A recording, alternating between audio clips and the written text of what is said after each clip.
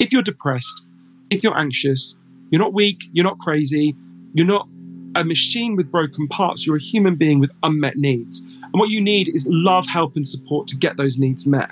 And I think about it that way. All those years that I had been depressed, I thought of it as a personal failing, as a problem with me, either a problem in my biology or a failure in my character, or that I was doing something wrong. And the main thing I would want to say to depressed and anxious people in the position that you're in is, your pain makes sense, right?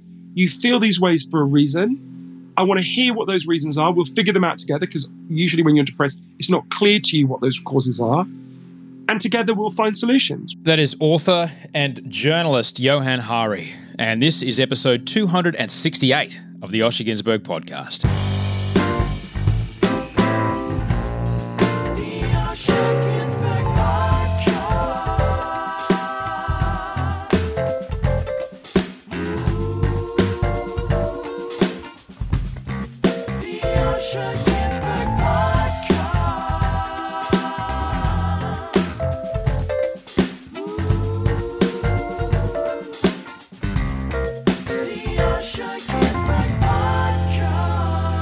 Hello and welcome to the Osher Günsberg podcast. I'm Osher Günsberg and this is episode 268 of the show with author and journalist Johann Hari. You can find him on Twitter at Johann Hari 101, JOHANNHARI 101, and at his website, thelostconnections.com. More about Johann in a moment. If you're new to the show, welcome. Glad you're here. Thank you so much for coming.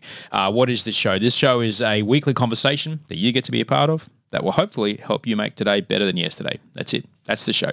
Sometimes the chat will be with someone that you know. Sometimes it'll be with someone that you don't know, but I guarantee no matter what, you'll hear something in this episode today that will help you make this day a little bit better than yesterday. Just something that'll make you think about the world a little bit differently. That'll help you, course correct a little bit. Make this day feel better, be more productive, be more authentic, be more awesome, be more good for those around you than the last. I am very happy you're here, and I did want to, right up front, let you know that here at the show we're just going to run a little experiment with a bit of a change in format. Fear not, there will still be shows. The team that I'm working with to put this show out, the team at Acast, they're the publishing platform that host my show, they're like the Instagram of podcasts. So you use Instagram. When you take a photo, people see the photo, but they look at the photo on Instagram. So the photo is yours, but it's hosted on Instagram. So this podcast is my podcast, but it's hosted on Acast. And me and the guys from Acast had a great lunch the other day at Shift Eatery, Surrey Hills in Sydney. Always love to take some omnivores there. In fact, Henrik, one of the head honchos of Acast, he's a bloke from Sweden, and he's just a brilliant, brilliant guy. He took a sip of his smoothie, and like we're mid-chat, we're talking business stuff. He took a sip of his smoothie and he slaps his hand down on the table and he declared in his brilliant kind of Swedish Australian accent, "That's hands down the best smoothie I've ever tasted." And we're like, oh, yeah, it is, isn't it? And I got to back him up on that. They make a damned fine smoothie there at Shift. They do not mess around. Anyway, we had a good chat, and talking with the team at Acast, the guys wanted to see how things went here at the show by splitting the length of the podcast up a bit. Now, over the next few weeks, we're just going to run a bit of a trial here. We're going to bring you the same great conversations. You'll hear the same great content, full of the great wisdom, the great learning that we all learn from the guests that I have on the show, and they will be twice a week, maybe sometimes three, depending on how long we chat, in shorter parts. So you'll notice this episode is less than an hour. Don't worry, the chat went for a long time with Johann. The next part of this conversation will come along on Wednesday this week, and you can enjoy the rest of this chat then. Now, of course, this podcast, I make this podcast for you. So if you want more days between the shows, let me know. If you want less days between the shows, let me know. If you want them to come out on the same day, let me know. If you want me to also release the full uncut, all-in-one take version so you can get it in one hit, let me know. This decision is based on the fact that, look, we can see the numbers. We can see how people listen and how long people listen. And the numbers tell us that by splitting the show into smaller chunks, more people listen to more of the show. So for me, that's great because we all work hard to make sure that this show is the best it can be, and we'd all love to be sure that as many people as possible listen to as much of the show as possible. Now, of course, I know it's not you that stops listening 10 minutes in. You wouldn't do that. I know you listen to the whole show, but some people just, they kind of tap out once their commute's over and then they jump back in their car or whatever and get back on the train and, they start a new podcast and they listen to the last 40 minutes of the show. So we're going to run the split format for a few weeks, look at the listen time, look at all the emails you send, kind of have an assessment, and then we'll just see what happens. But this is definitely a collaborative effort between you and I. Let me know what you think. Send osheremail@gmail.com is the best way to give me feedback. Maybe, give it a week or two, and then kind of let me know how it kind of fits in with today. Speaking of email, I am resurrecting the mailing list. Yes, indeed. If you would like to sign up for a weekly email letting you know all about who's on the show this week and whatever else is going on in my day, maybe the latest thing that I've put together in the pressure cooker, just jump online, osherginsberg.com, click on the email sign up there, and boom, you're in. I won't spam you. I'll only fill your inbox with good stuff. To tease you about the email list, to give you some incentive about the email list, we got word this week that the Brisbane show, the sold-out Brisbane show on the February the 8th, might not be the last ever show. I thought we might do a bit of a Farnham here. We might be doing a bit of a Farnham here. There looks to be 3 more shows on the horizon. If you're on the email list, I'll let you know where those shows are first. You'll be the first to know. So sign up to the email list, osherginsberg.com. That's where you can also sign up for the Facebook group. Always great to see people there. So let me check in with you. How's your week? I'll be checking in with you twice a week. There you go. How's your week? What can I say? Look, after a week of waking up too early, what's too early? 5 a.m. when my alarm's at 6:45, all right? Annoying. And then I was kind of lying there going, I can't get to sleep. Today, I opened my eyes early, and just as I rolled over to look over in dread at what time it was, the alarm went off. So 6:44 and 45 seconds, I'm going to take that as a win. I'm going to take that as a 100% victory. So what did I do to bring that early wake up closer and closer to the alarm time, which it did. It started to get closer and closer. Well, I started by taking a long, hard look at what it was that I might have been worrying about subconsciously, and it turned out 3 separate, fairly large projects that I needed to get to work on but was stuck in freeze mode. They're too intimidating, so I didn't start. And all I did was make it worse. So I did what I know works. Just walk through the flames and start working on them a little bit at a time. It might be confronting, big stuff in this case, important things that I need to write, very important things I need to write. Prepping for the big show in Brisbane, trying to Marie Kondo the shit out of my office, stuff I was so confronted by, I was putting off, therefore just making it worse and therefore just running out of time and robbing myself of time before the deadline. And I just make some time to do a little bit of each thing every day. Pull the guitar out of the case, run through the songs a few times, write a few paragraphs, commit to throwing away 1 bag of stuff that does not spark joy. A little bit every day. And you know what? I started to wake up later and later. It's not much, but I think it might be working. So, your turn. What are you putting off? What's the smallest thing you can do to move the needle on that thing or those things? Can you do a tiny little thing right now? A tiny, tiny little thing. Something that you can go to bed at night going, well, I did that. I hope you find that thing because it's well worth the effort. Well worth not living with those things hanging over your head. I want to say a big thank you this week to everybody that sent me a Podsy picture, a Podsy, P-O-D-S-I-E. A Podsy is a picture of what you're looking at as you're listening to this show, and it's really, really great. You're probably listening to this on a phone, so just take a photo of what you're looking at right now. Send osheremail@gmail.com or tag me on Instagram. Great pictures came through this week. Some great views of the north end of the Gold Coast as Maddie drove her Smoko truck around feeding the hardworking people that are construction. Ian Lau, who is in desperate need of a new fridge. Ian's icebox is on the fritz. It does not look good. It's gone to the big white goods store in the sky. Ian, I hope that your new fridge is fantastic. And speaking of this guy, Michael sent me some epic photos of the narrow neck mountain bike trails at Cecil Hills. I believe they're in the western bits of Sydney. Michael, looking out over the Blue Mountains, just sitting on the edge of this precipice after riding his bicycle to the pinnacle of this hill or / mountain. Brilliant. So I'm so happy to be out in the bush with you, Michael. That's fantastic. Keep your collarbones attached to your body, please. You can send your pictures to me on the email. Send osheremail@gmail.com or just tag me in the Instagram.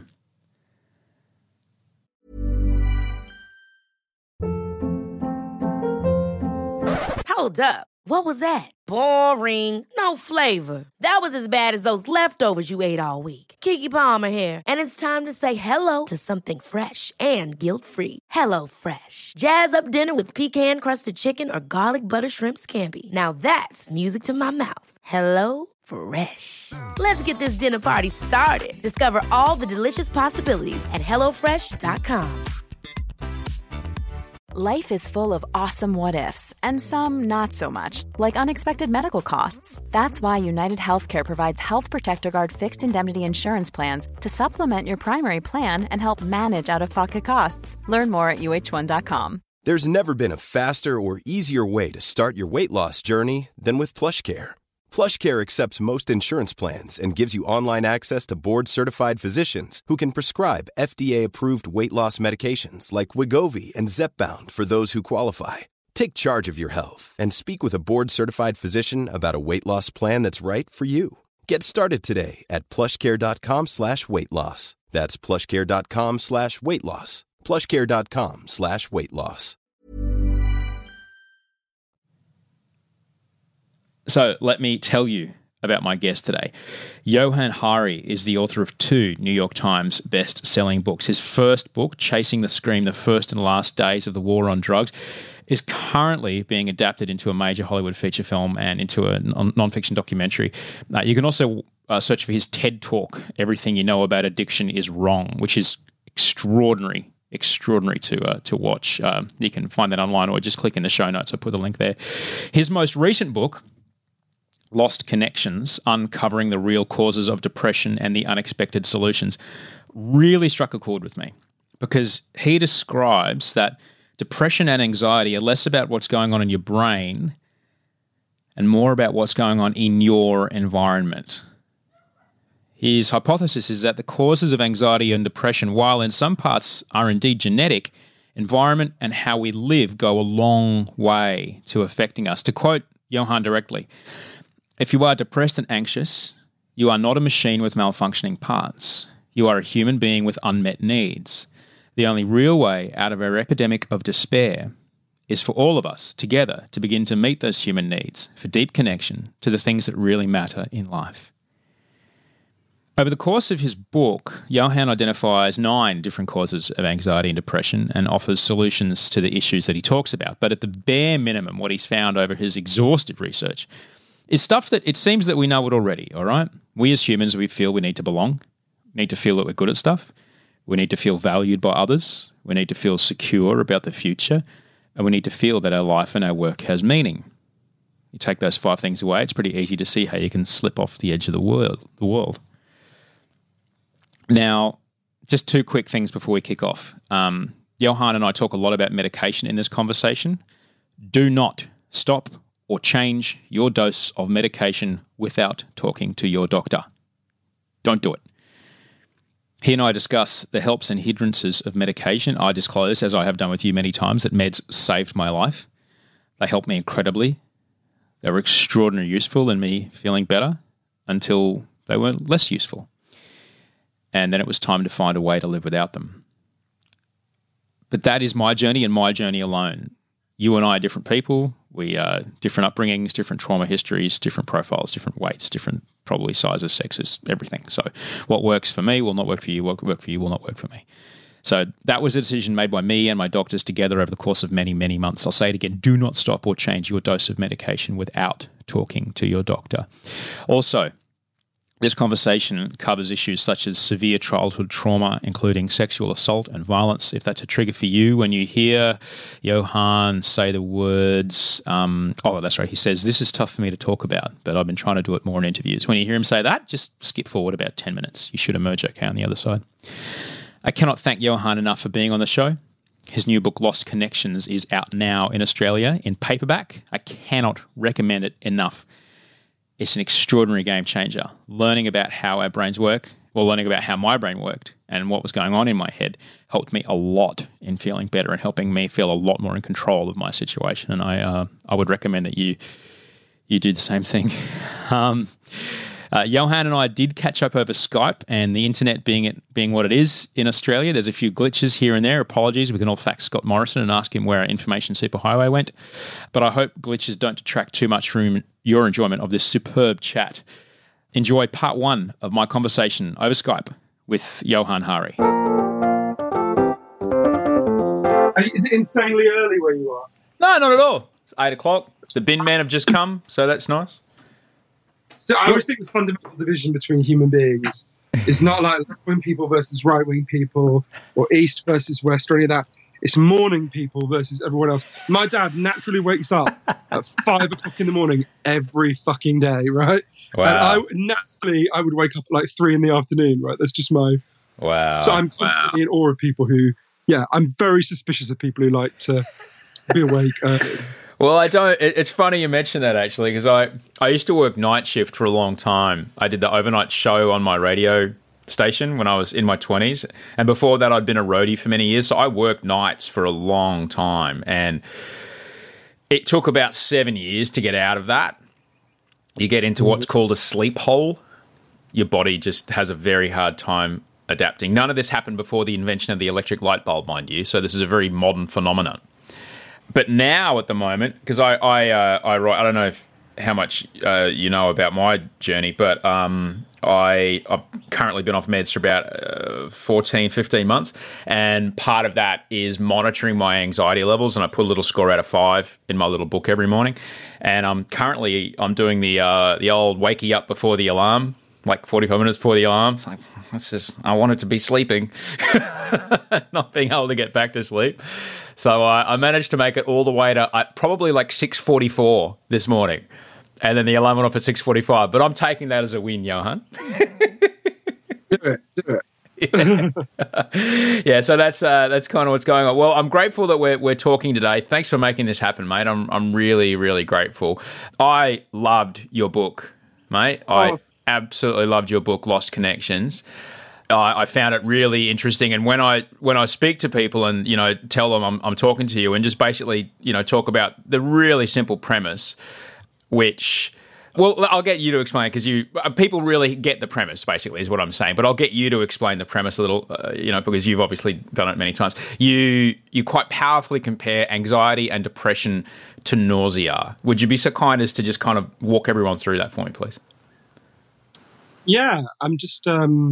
I should just apologise to your viewers and listeners because I've got a bit of a cold. So I've had enough Lemsip to kill a whole fucking field of cows at the moment. So if I seem slightly out there, I'm normally more articulate. I also feel it's unfair that there's this contrast between you and this beautiful, like, Australian white light, and I'm in this, like, grim yellow British winter where we're just having massive snow. And the contrast between your, like, perfect cheekbones and my... I once had... I feel like the intercutting between us is not fair. I once got really bad food poisoning. That, by the way, you're not drinking your own piss, are you? That literally is what that thing that you just had looks like. No. Johan, I'm drinking a what's in here? Oh, this is just a little mixture of something that I drink in the morning. It's like apple cider vinegar and water. You realise it looks uncannily like you're drinking this, don't you? Like, I believe, Johan, I've been told that drinking your own wee is something that some people do. And when they're not lost at sea, as a therapeutic thing, I'm personally not into it. But whatever floats your boat. Just to dispel your myths, it's actually quite a uncommon. We had a 42-degree day here yesterday, and it's now 21. So it's literally half that, maybe less. I was just like, the contrast between your cheekbones and mine, I was thinking that I once got such severe food poisoning that I literally could not eat for 5 weeks. And it was in the 4th week that my cheekbones briefly appeared from like beneath the sea of flesh on my face. And then the minute, literally on the 2nd day I started eating again, my cheekbones were gone, and I've never been seen since. So I feel the contrast between me. Anyway, so you were asking me to compare depression and nausea. Yeah, I mean, I think this sensation of how depression and anxiety feel, it was part of the mystery that made me write Lost Connections, right? Because there were this series of mysteries that were hanging over me, and I couldn't find the answers to in anything I was kind of coming across. So I kind of realized, okay, you're going to have to face this and kind of go on a journey to try to understand it. So the first mystery is I'm 40 years old. I just turned 40 a couple of days ago. And every year that I've been alive, depression and anxiety have increased in Britain, in Australia, across the Western world. Right? Actually, Australia is off the scale on this, and perhaps we can talk a bit about why. And I want to understand, well, why, right? Why is this happening to us? Why are more and more of us finding it really hard to get through the day? Something must be going on. And the second mystery was a more personal one, which is, really goes to your question, which is that when I was a teenager, I went to my doctor and I explained that I had this feeling like pain was leaking out of me, right? I couldn't control it. I couldn't regulate it. I felt very ashamed of it. And my doctor told me a story that I now realize is really oversimplified. It's not that it has no truth in it, but it's oversimplified. My doctor said, well, we know why people feel like this. There's a chemical called serotonin in people's brains. It makes them feel good. Some people are naturally lacking it. You're clearly one of them. What we need to do is just give you this drug. It was an antidepressant called Seroxat or Paxil, and you're going to be fine. Right? So I started taking this drug and I felt really significantly better for a few months. And then this feeling of pain started to come back. So I went back to my doctor. My doctor gave me a higher dose. Again, I felt better. Again, this feeling of pain came back. And I was in this cycle until for 13 years I was taking the maximum possible dose you're allowed to take, at the end of which I still felt terrible. So I wanted to understand, like, not just why so many people feeling like this, but why was I feeling like this, right? So as you know, I went on this big, long journey all over the world. I wanted to meet the leading experts in the world about what causes depression and anxiety, and crucially, what solves them. But also just people with really different perspectives, from like an Amish village in Indiana, because the Amish have very low levels of depression, to a city in Brazil that banned advertising to see if that would make people feel better, to a lab in Baltimore where they're giving people psychedelics to see if that would help. And I learned loads of things, but I guess the heart of what I learned is that there's scientific evidence for 9 causes of depression and anxiety. 2 of them are in our biology. Your genes make you more sensitive to these problems, and there are real changes in your brain, or it's not a serotonin lack. There are real changes in your brain that can make it harder to get out, that happen when you become depressed. But most of the factors driving depression and anxiety up and up and up are factors in the way we're living. And once you understand that, it opens up a whole different way of thinking about it and a whole different set of solutions, ones that actually do work. Hey, it's Ryan Reynolds, and I'm here with Keith, co-star of my upcoming film, If, only in theaters May 17th. Do you want to tell people the big news? All right, I'll do it. Sign up now and you'll get unlimited for $15 a month and 6 months of Paramount Plus Essential Plan on us. MintMobile.com/switch. Upfront payment of $45 equivalent to $15 per month. Unlimited over 40 gigabytes per month. Face lower speeds. Videos at 480p. Active Mint customers by 531.24 get 6 months of Paramount Plus Essential Plan. Auto renews after 6 months. Offer ends May 31st, 2024. Separate Paramount Plus registration required. Terms and conditions apply if rated PG. Ever catch yourself eating the same flavorless dinner 3 days in a row? Dreaming of something better? Well, HelloFresh is your guilt-free dream come true, baby. It's me, Keke Palmer. Let's wake up those taste buds with hot, juicy pecan-crusted chicken or garlic butter shrimp scampi. Hello Fresh. Stop dreaming of all the delicious possibilities and dig in at HelloFresh.com. Let's get this dinner party started.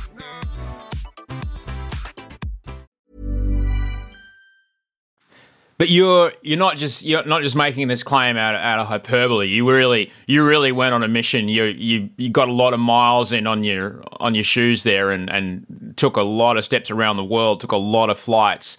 You're not just making this claim in a Facebook post typed in all capitals with triple commas and stuff. You got a lot of research behind this, right, Johan?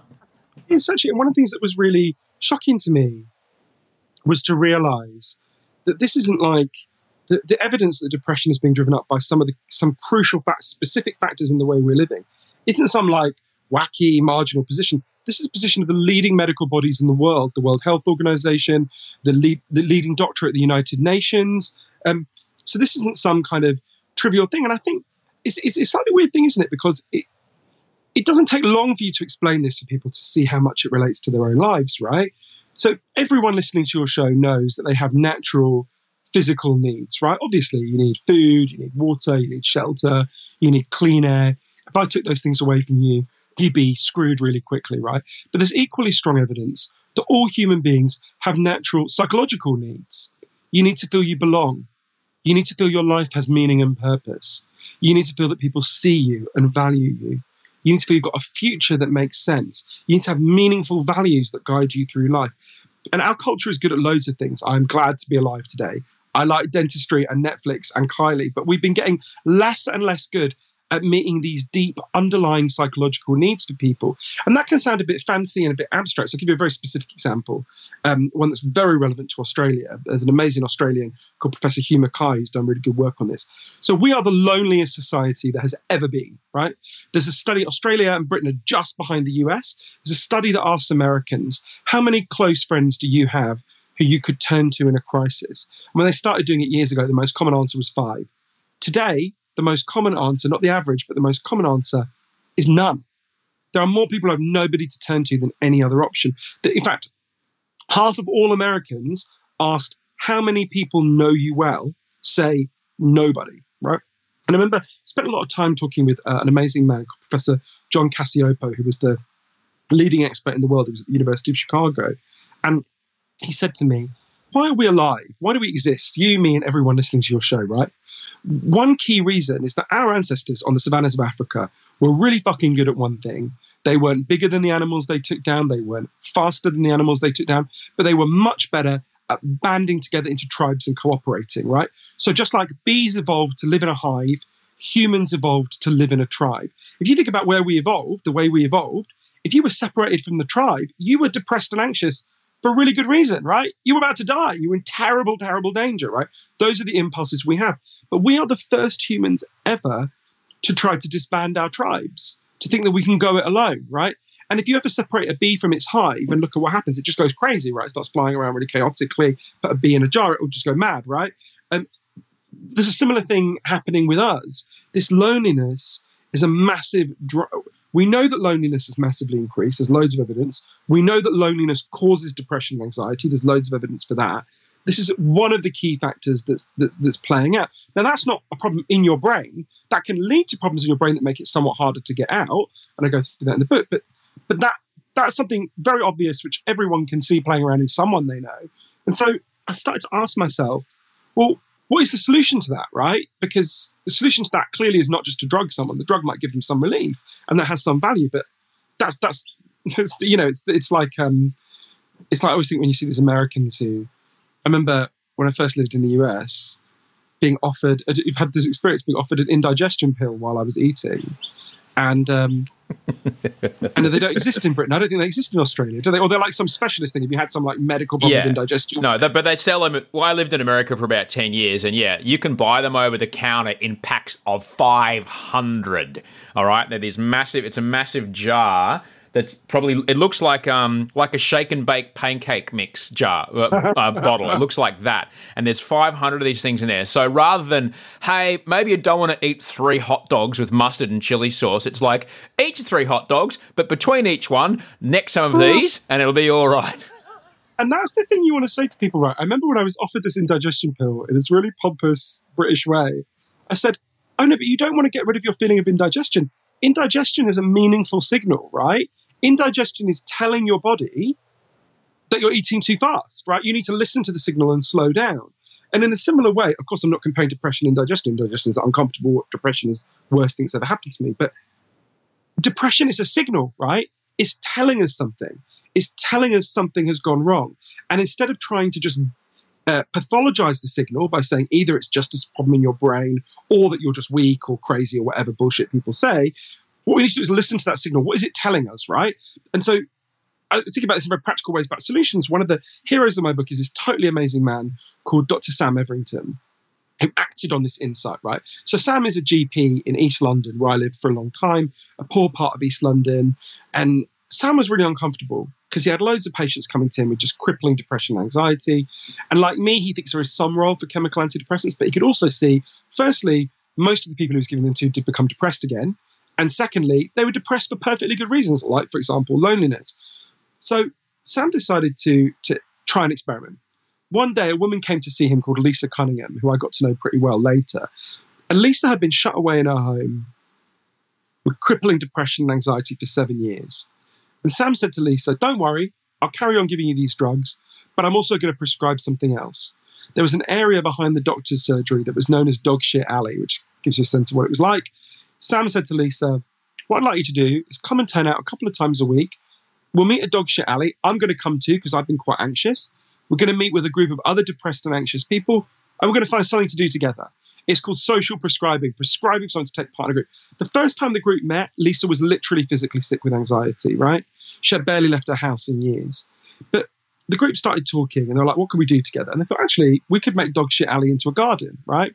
So they started to teach themselves gardening. Inner city East London people like me, they knew nothing about gardening, right? They started to read books, they started to look on YouTube, and then they started to get their fingers in the soil. They started to learn the rhythms of the seasons. There's a lot of evidence that exposure to the natural world is a really powerful antidepressant. And even more than that, though, they started to form a tribe. They started to form a group. They started to care about each other. They started to look at, one of them didn't turn up. They go and look, are you okay? They started to solve each other's problems because that's what we do when we're a tribe, right? And the way Lisa put it to me, as the garden began to bloom, we began to bloom. There was a study in Norway of a really similar program that found it was more than twice as effective as chemical antidepressants. I think for a really obvious reason, right? It was dealing with some of the reasons why these people were depressed and anxious in the first place. And this is something I saw all over the world, from Sydney to Sao Paulo to San Francisco.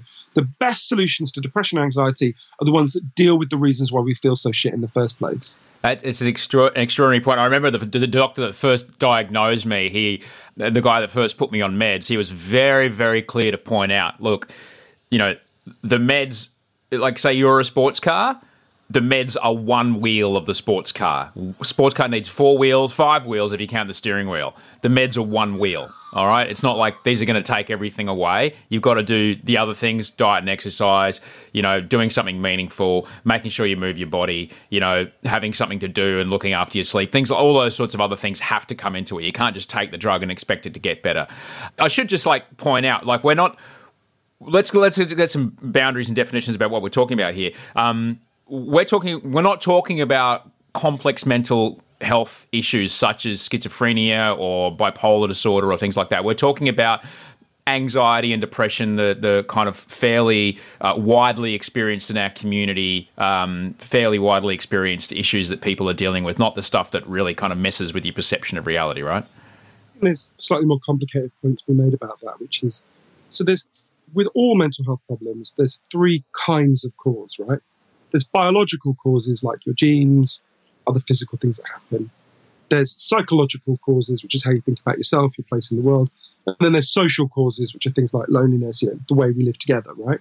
And with all mental health problems, all 3 of those play out to some degree. But obviously, it's massively varying, right? So there's obviously, let's think about something like dementia, right? Dementia has obviously an extremely heavy biological component. It is, in fact, a physical degeneration of your brain, right? But even with dementia, if you have very strong social connections, if you speak another language, if you have a higher level of positivity, dementia develops much more slowly, right? There's lots of good research on this. So even something that's so obviously heavily biological as dementia has these really significant psychological and social elements. So let's think about schizophrenia, right? Schizophrenia has a hugely heavy biological component, obviously, right? And there's really good research on this. But with schizophrenia, loneliness makes schizophrenia worse. Actually, if you look at the 7 factors that I write about in Lost Connections, many of them would make even something as heavily biological as schizophrenia worse. Now, that's not to say these are not the main drivers of schizophrenia, but it helps you to understand that there's something playing out with all these things. And it used to be thought there were 2 kinds of depression, right? The terms they used to use were, they used to think there was endogenous depression, which is like, there's just something gone wrong in your brain. And they used to think it was something called exogenous depression, which is reaction to bad things happening in your life. But actually, when this was studied more, what they found is when they looked at groups of people who've been diagnosed with these different kinds of depression, and they actually found they'd all had the same amount of bad shit happening to them, right? So actually, there's still a debate about this, but if there is any what's called purely endogenous depression, so it's just something going on in your brain, that's like a negligibly tiny amount, if it exists at all. And experts are divided on this, but they pretty much agree if it exists, it's a really, really small number of people. Most of what's going on are these wider factors, although of course biology plays a really important role.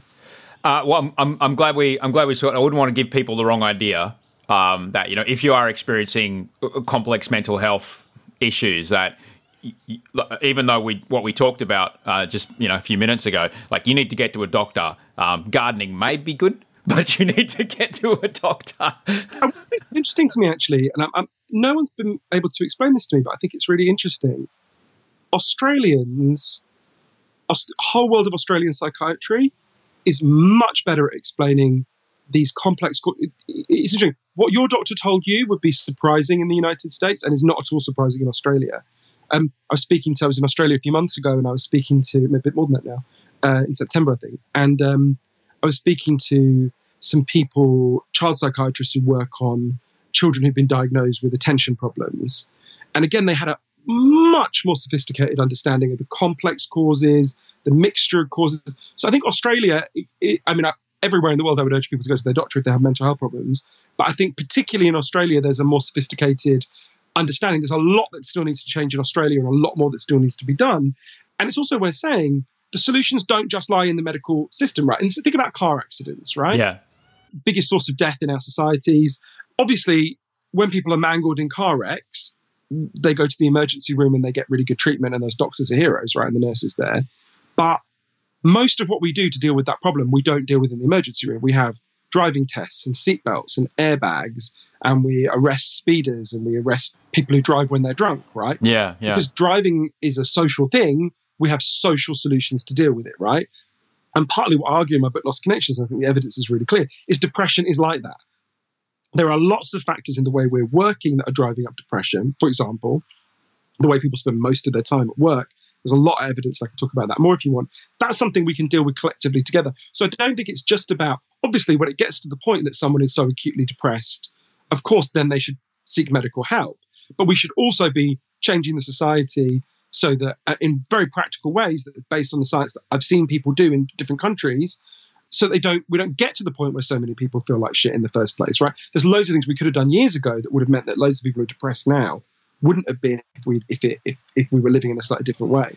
You mentioned a woman before, one of the people you met who stayed and didn't leave her house for a long time, and was and this is something that I'm sure people can relate to because you write about it, and I'd like you to kind of explain upon it the idea of settling into the pain, which I certainly as someone who would often not leave the house for 3 days at a time, I certainly know about it. Like, it's easier to stay inside, and it's easier to define myself by, I don't know, I'm safe as long as I don't go out the front door.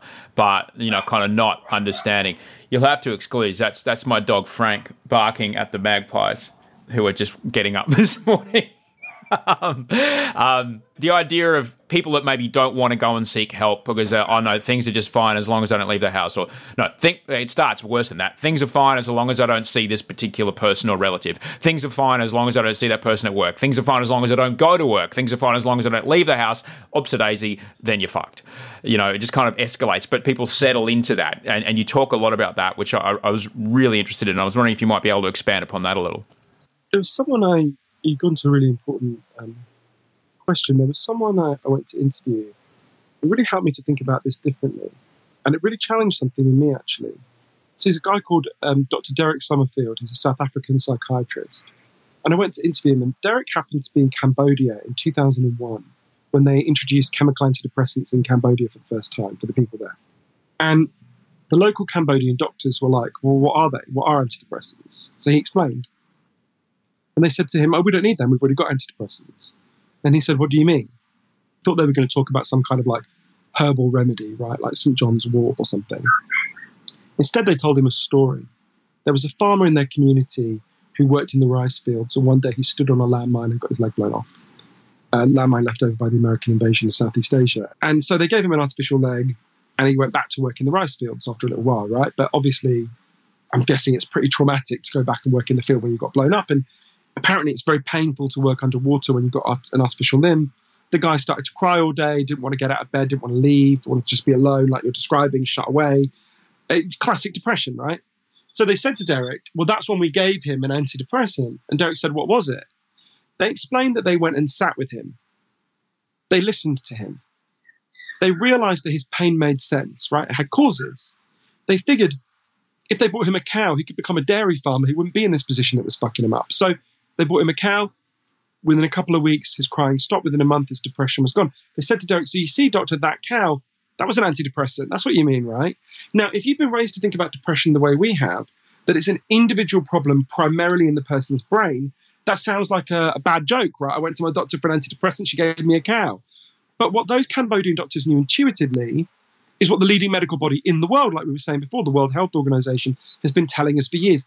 If you're depressed, if you're anxious, you're not weak, you're not crazy, you're not a machine with broken parts, you're a human being with unmet needs. And what you need is love, help, and support to get those needs met.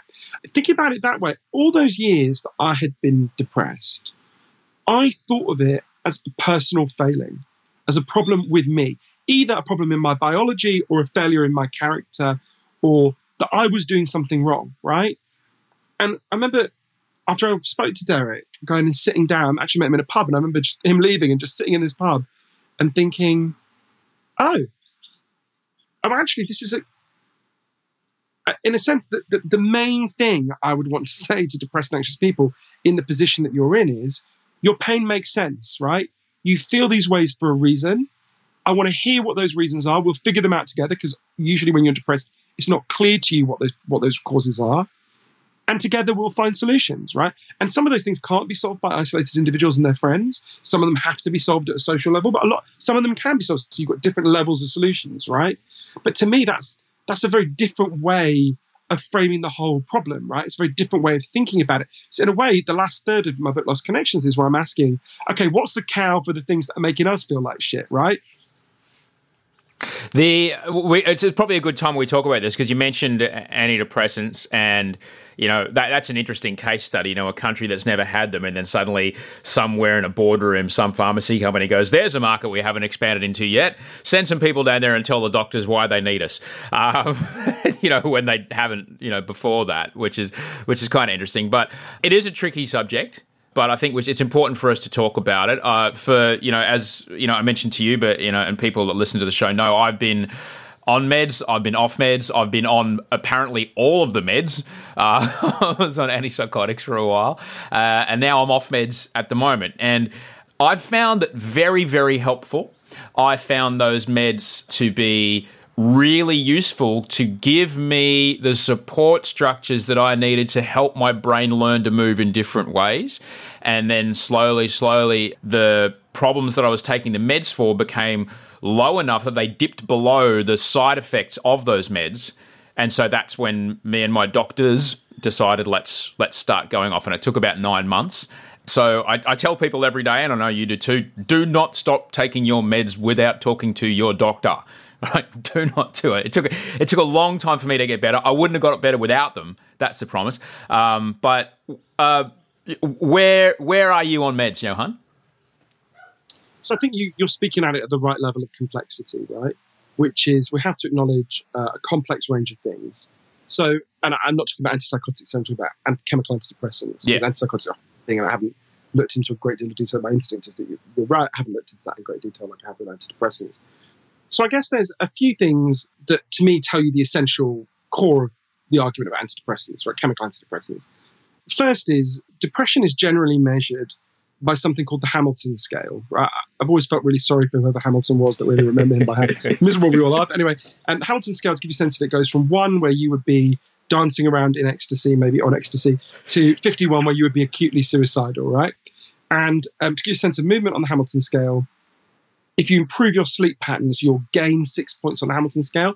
And if your sleep patterns really deteriorate, like when you have a baby, you'll go 6 points the other way on average, right? So a great guy called Professor Irving Kirsch, who's the leading expert at Harvard Medical School, got hold of all the studies that look at chemical antidepressants, including the ones the drug companies didn't put in the public domain, didn't publish, right? And what that showed, what he discovered was, on average, over time, chemical antidepressants will move you 1.8 points on the Hamilton scale, right? It's about a third of what improving your sleep patterns are. It's important to say a few things. Firstly, that's an average. Some people will get much more, like I initially got much more. Some people will get much less. Over time, I got less.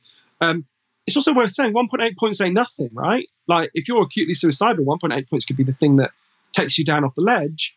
It's equally worth saying 1.8 points on the Hamilton scale on average is not solving the problem for most people. And we can see that around us, right? For the last 30 years, every year in Australia, there's been a massive increase in antidepressant prescription, and every year depression has continued to rise. Now, it's not rising because of the antidepressants. The antidepressants are taking the edge off a bit, but there's something missing in that picture, right? What's missing in that picture is what's actually causing depression and anxiety, and how we can actually solve those causes, right? So that's one thing I think is worth knowing.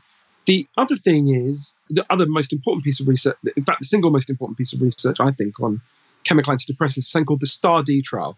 Really simple. Scientists follow people who go to the doctor saying, I'm depressed and I need help. And they follow them over a long period of time to see who gets better, right? And what they found is most people given chemical antidepressants do become depressed again, right? Doesn't mean they get no help, but it does mean, for most people, it's not enough, right, to lift them over the threshold. So, again, I think this is kind of obvious. I'm surprised that some people find these things controversial because they're just so obvious, right? I mean, you look around you, there are loads more people depressed.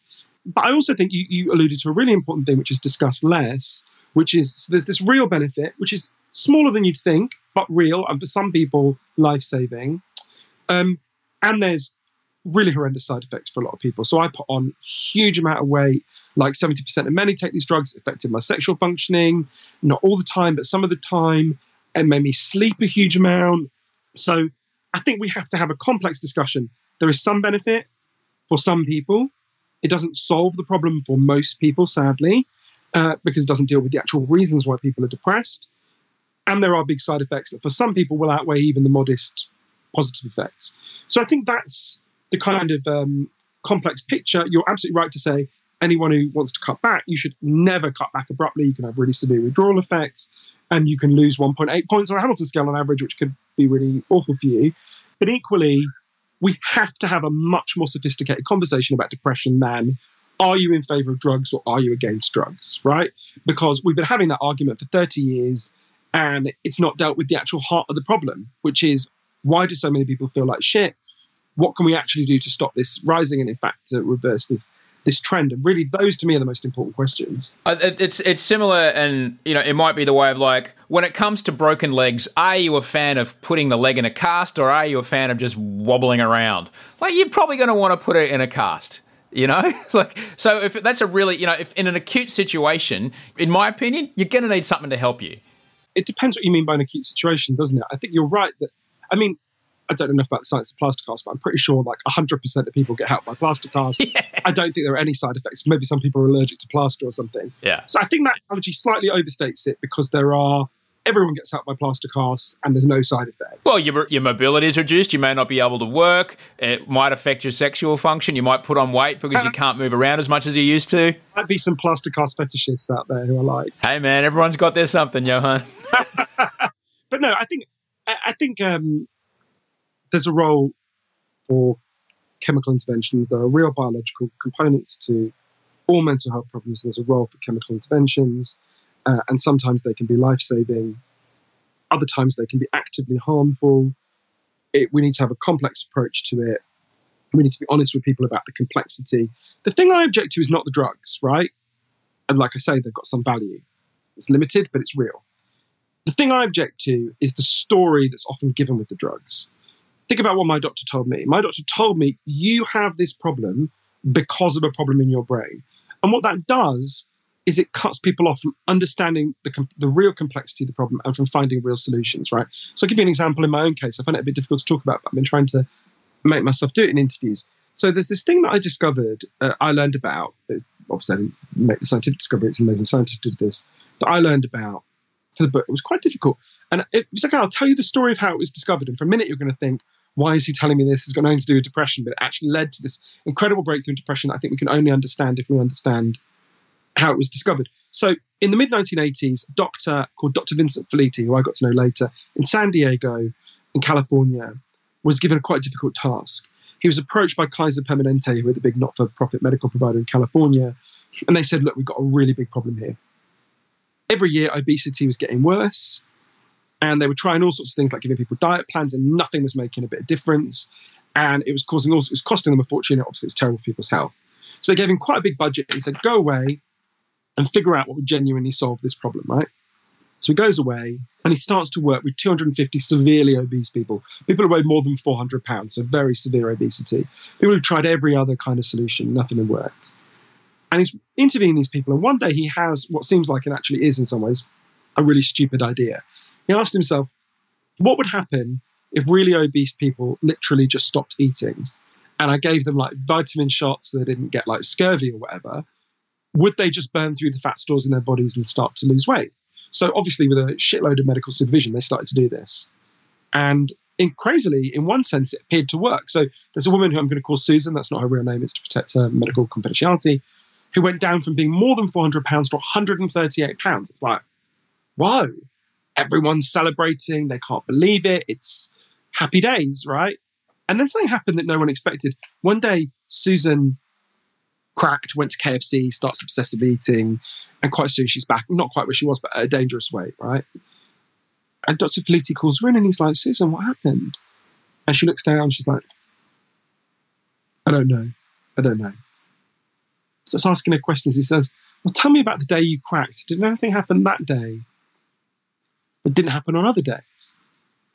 It turned out something had happened that day. Something actually that had never happened to Susan. She'd been in a bar and a man had hit on her, not in like an awful predatory way, in quite a nice way, but she felt really freaked out and she'd gone off to KFC or whatever it was.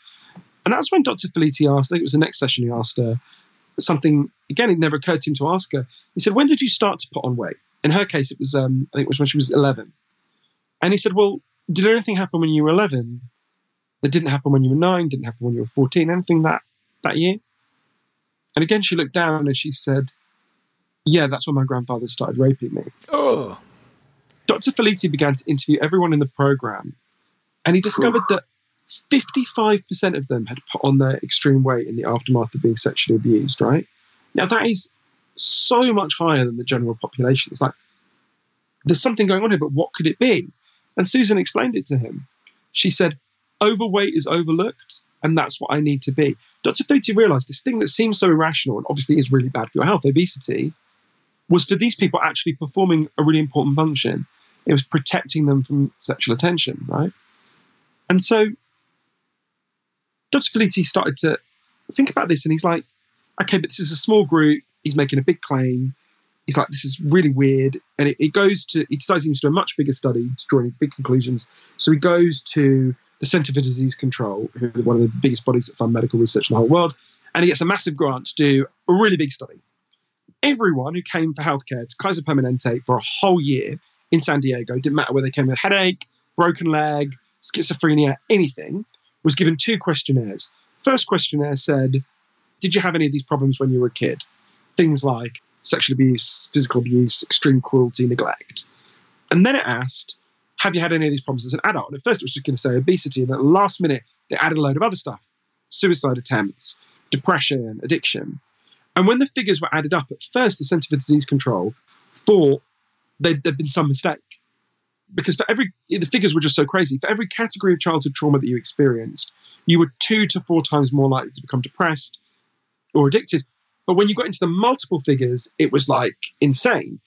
If you had experienced 6 of those categories of childhood trauma, you were 3,100% more likely to have attempted suicide and 4,600% more likely to have an addiction problem. I mean, that's just injecting drug addiction problem. You don't get figures like that very often in science, right? Yeah. The way Dr. Robert Ander, who's one of the scientists who worked on it, put it to me was, it made him realize he had to stop when you see someone who's doing something that seems so irrational, like obesity or addiction or depression, you need to stop asking what's wrong with you and start asking what happened to you, right? But I remember when I went to go and see Dr. Felitti first time in San Diego, right? So if you met him, you'd really like him, right? He's a lovely, good, decent man who's done this amazing work.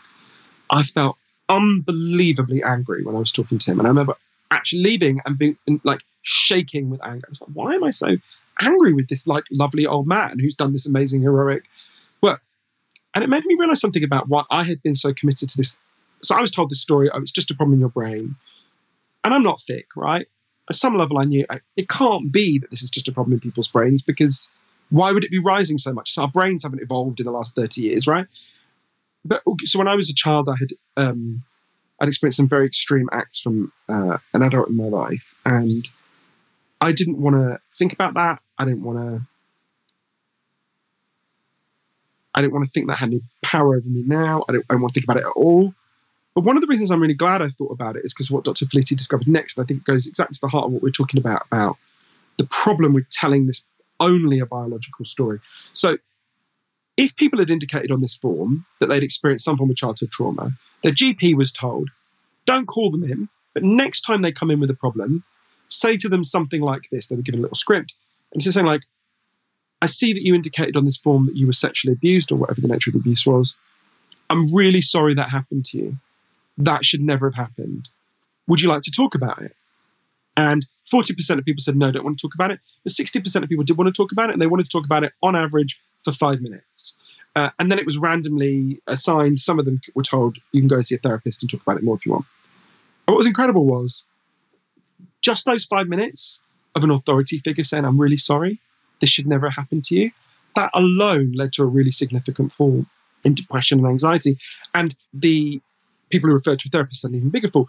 And this fits with a whole bigger thing that we know, which is it's not the trauma that destroys you, it's the shame about the trauma.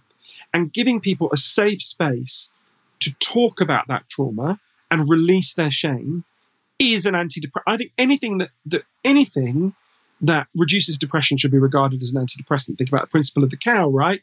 For some people, that will be drugs. But there needs to be a much bigger menu of options, right? And I don't want to be simplistic about this. Even if my doctor had told me a more complex story, I'm not sure I would have been able to take it on at that time. But by telling people misleadingly simplistic stories about their pain, we cut them off from a deeper understanding of what's really going on.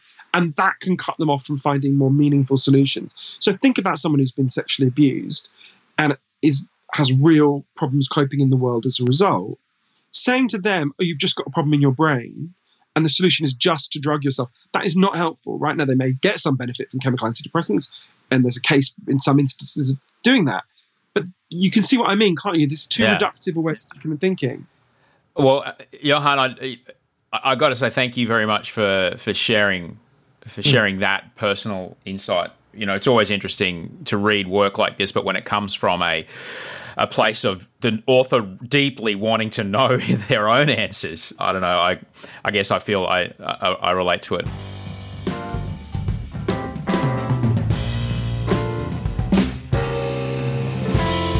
That was part one of my chat with Johan Hari. You can find him on Twitter at JohanHari101 or go to his website, thelostconnections.com. The thrilling conclusion of that conversation will be with you on Wednesday, Australia time. I want to say a massive thanks to Hermione from Bloomsbury Publishing for helping me coordinate a time zone nightmare to get a conversation there with Johan as well. She worked in conjunction with Rachel Barrett, my show producer, who did the juggling of all the time zones and where they made it work. It was amazing. Mike Mills, also known as Toehider, for the epic music, Andy Marr for the audio production, and you for listening. Let me know what you think of the two-part format.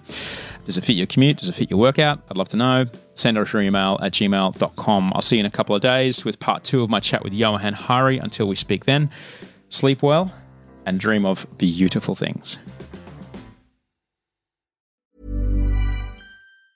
Ever catch yourself eating the same flavorless dinner 3 days in a row? Dreaming of something better? Well, HelloFresh is your guilt-free dream come true, baby. It's me, Keke Palmer. Let's wake up those taste buds with hot, juicy pecan-crusted chicken or garlic butter shrimp scampi. HelloFresh. Stop dreaming of all the delicious possibilities and dig in at HelloFresh.com.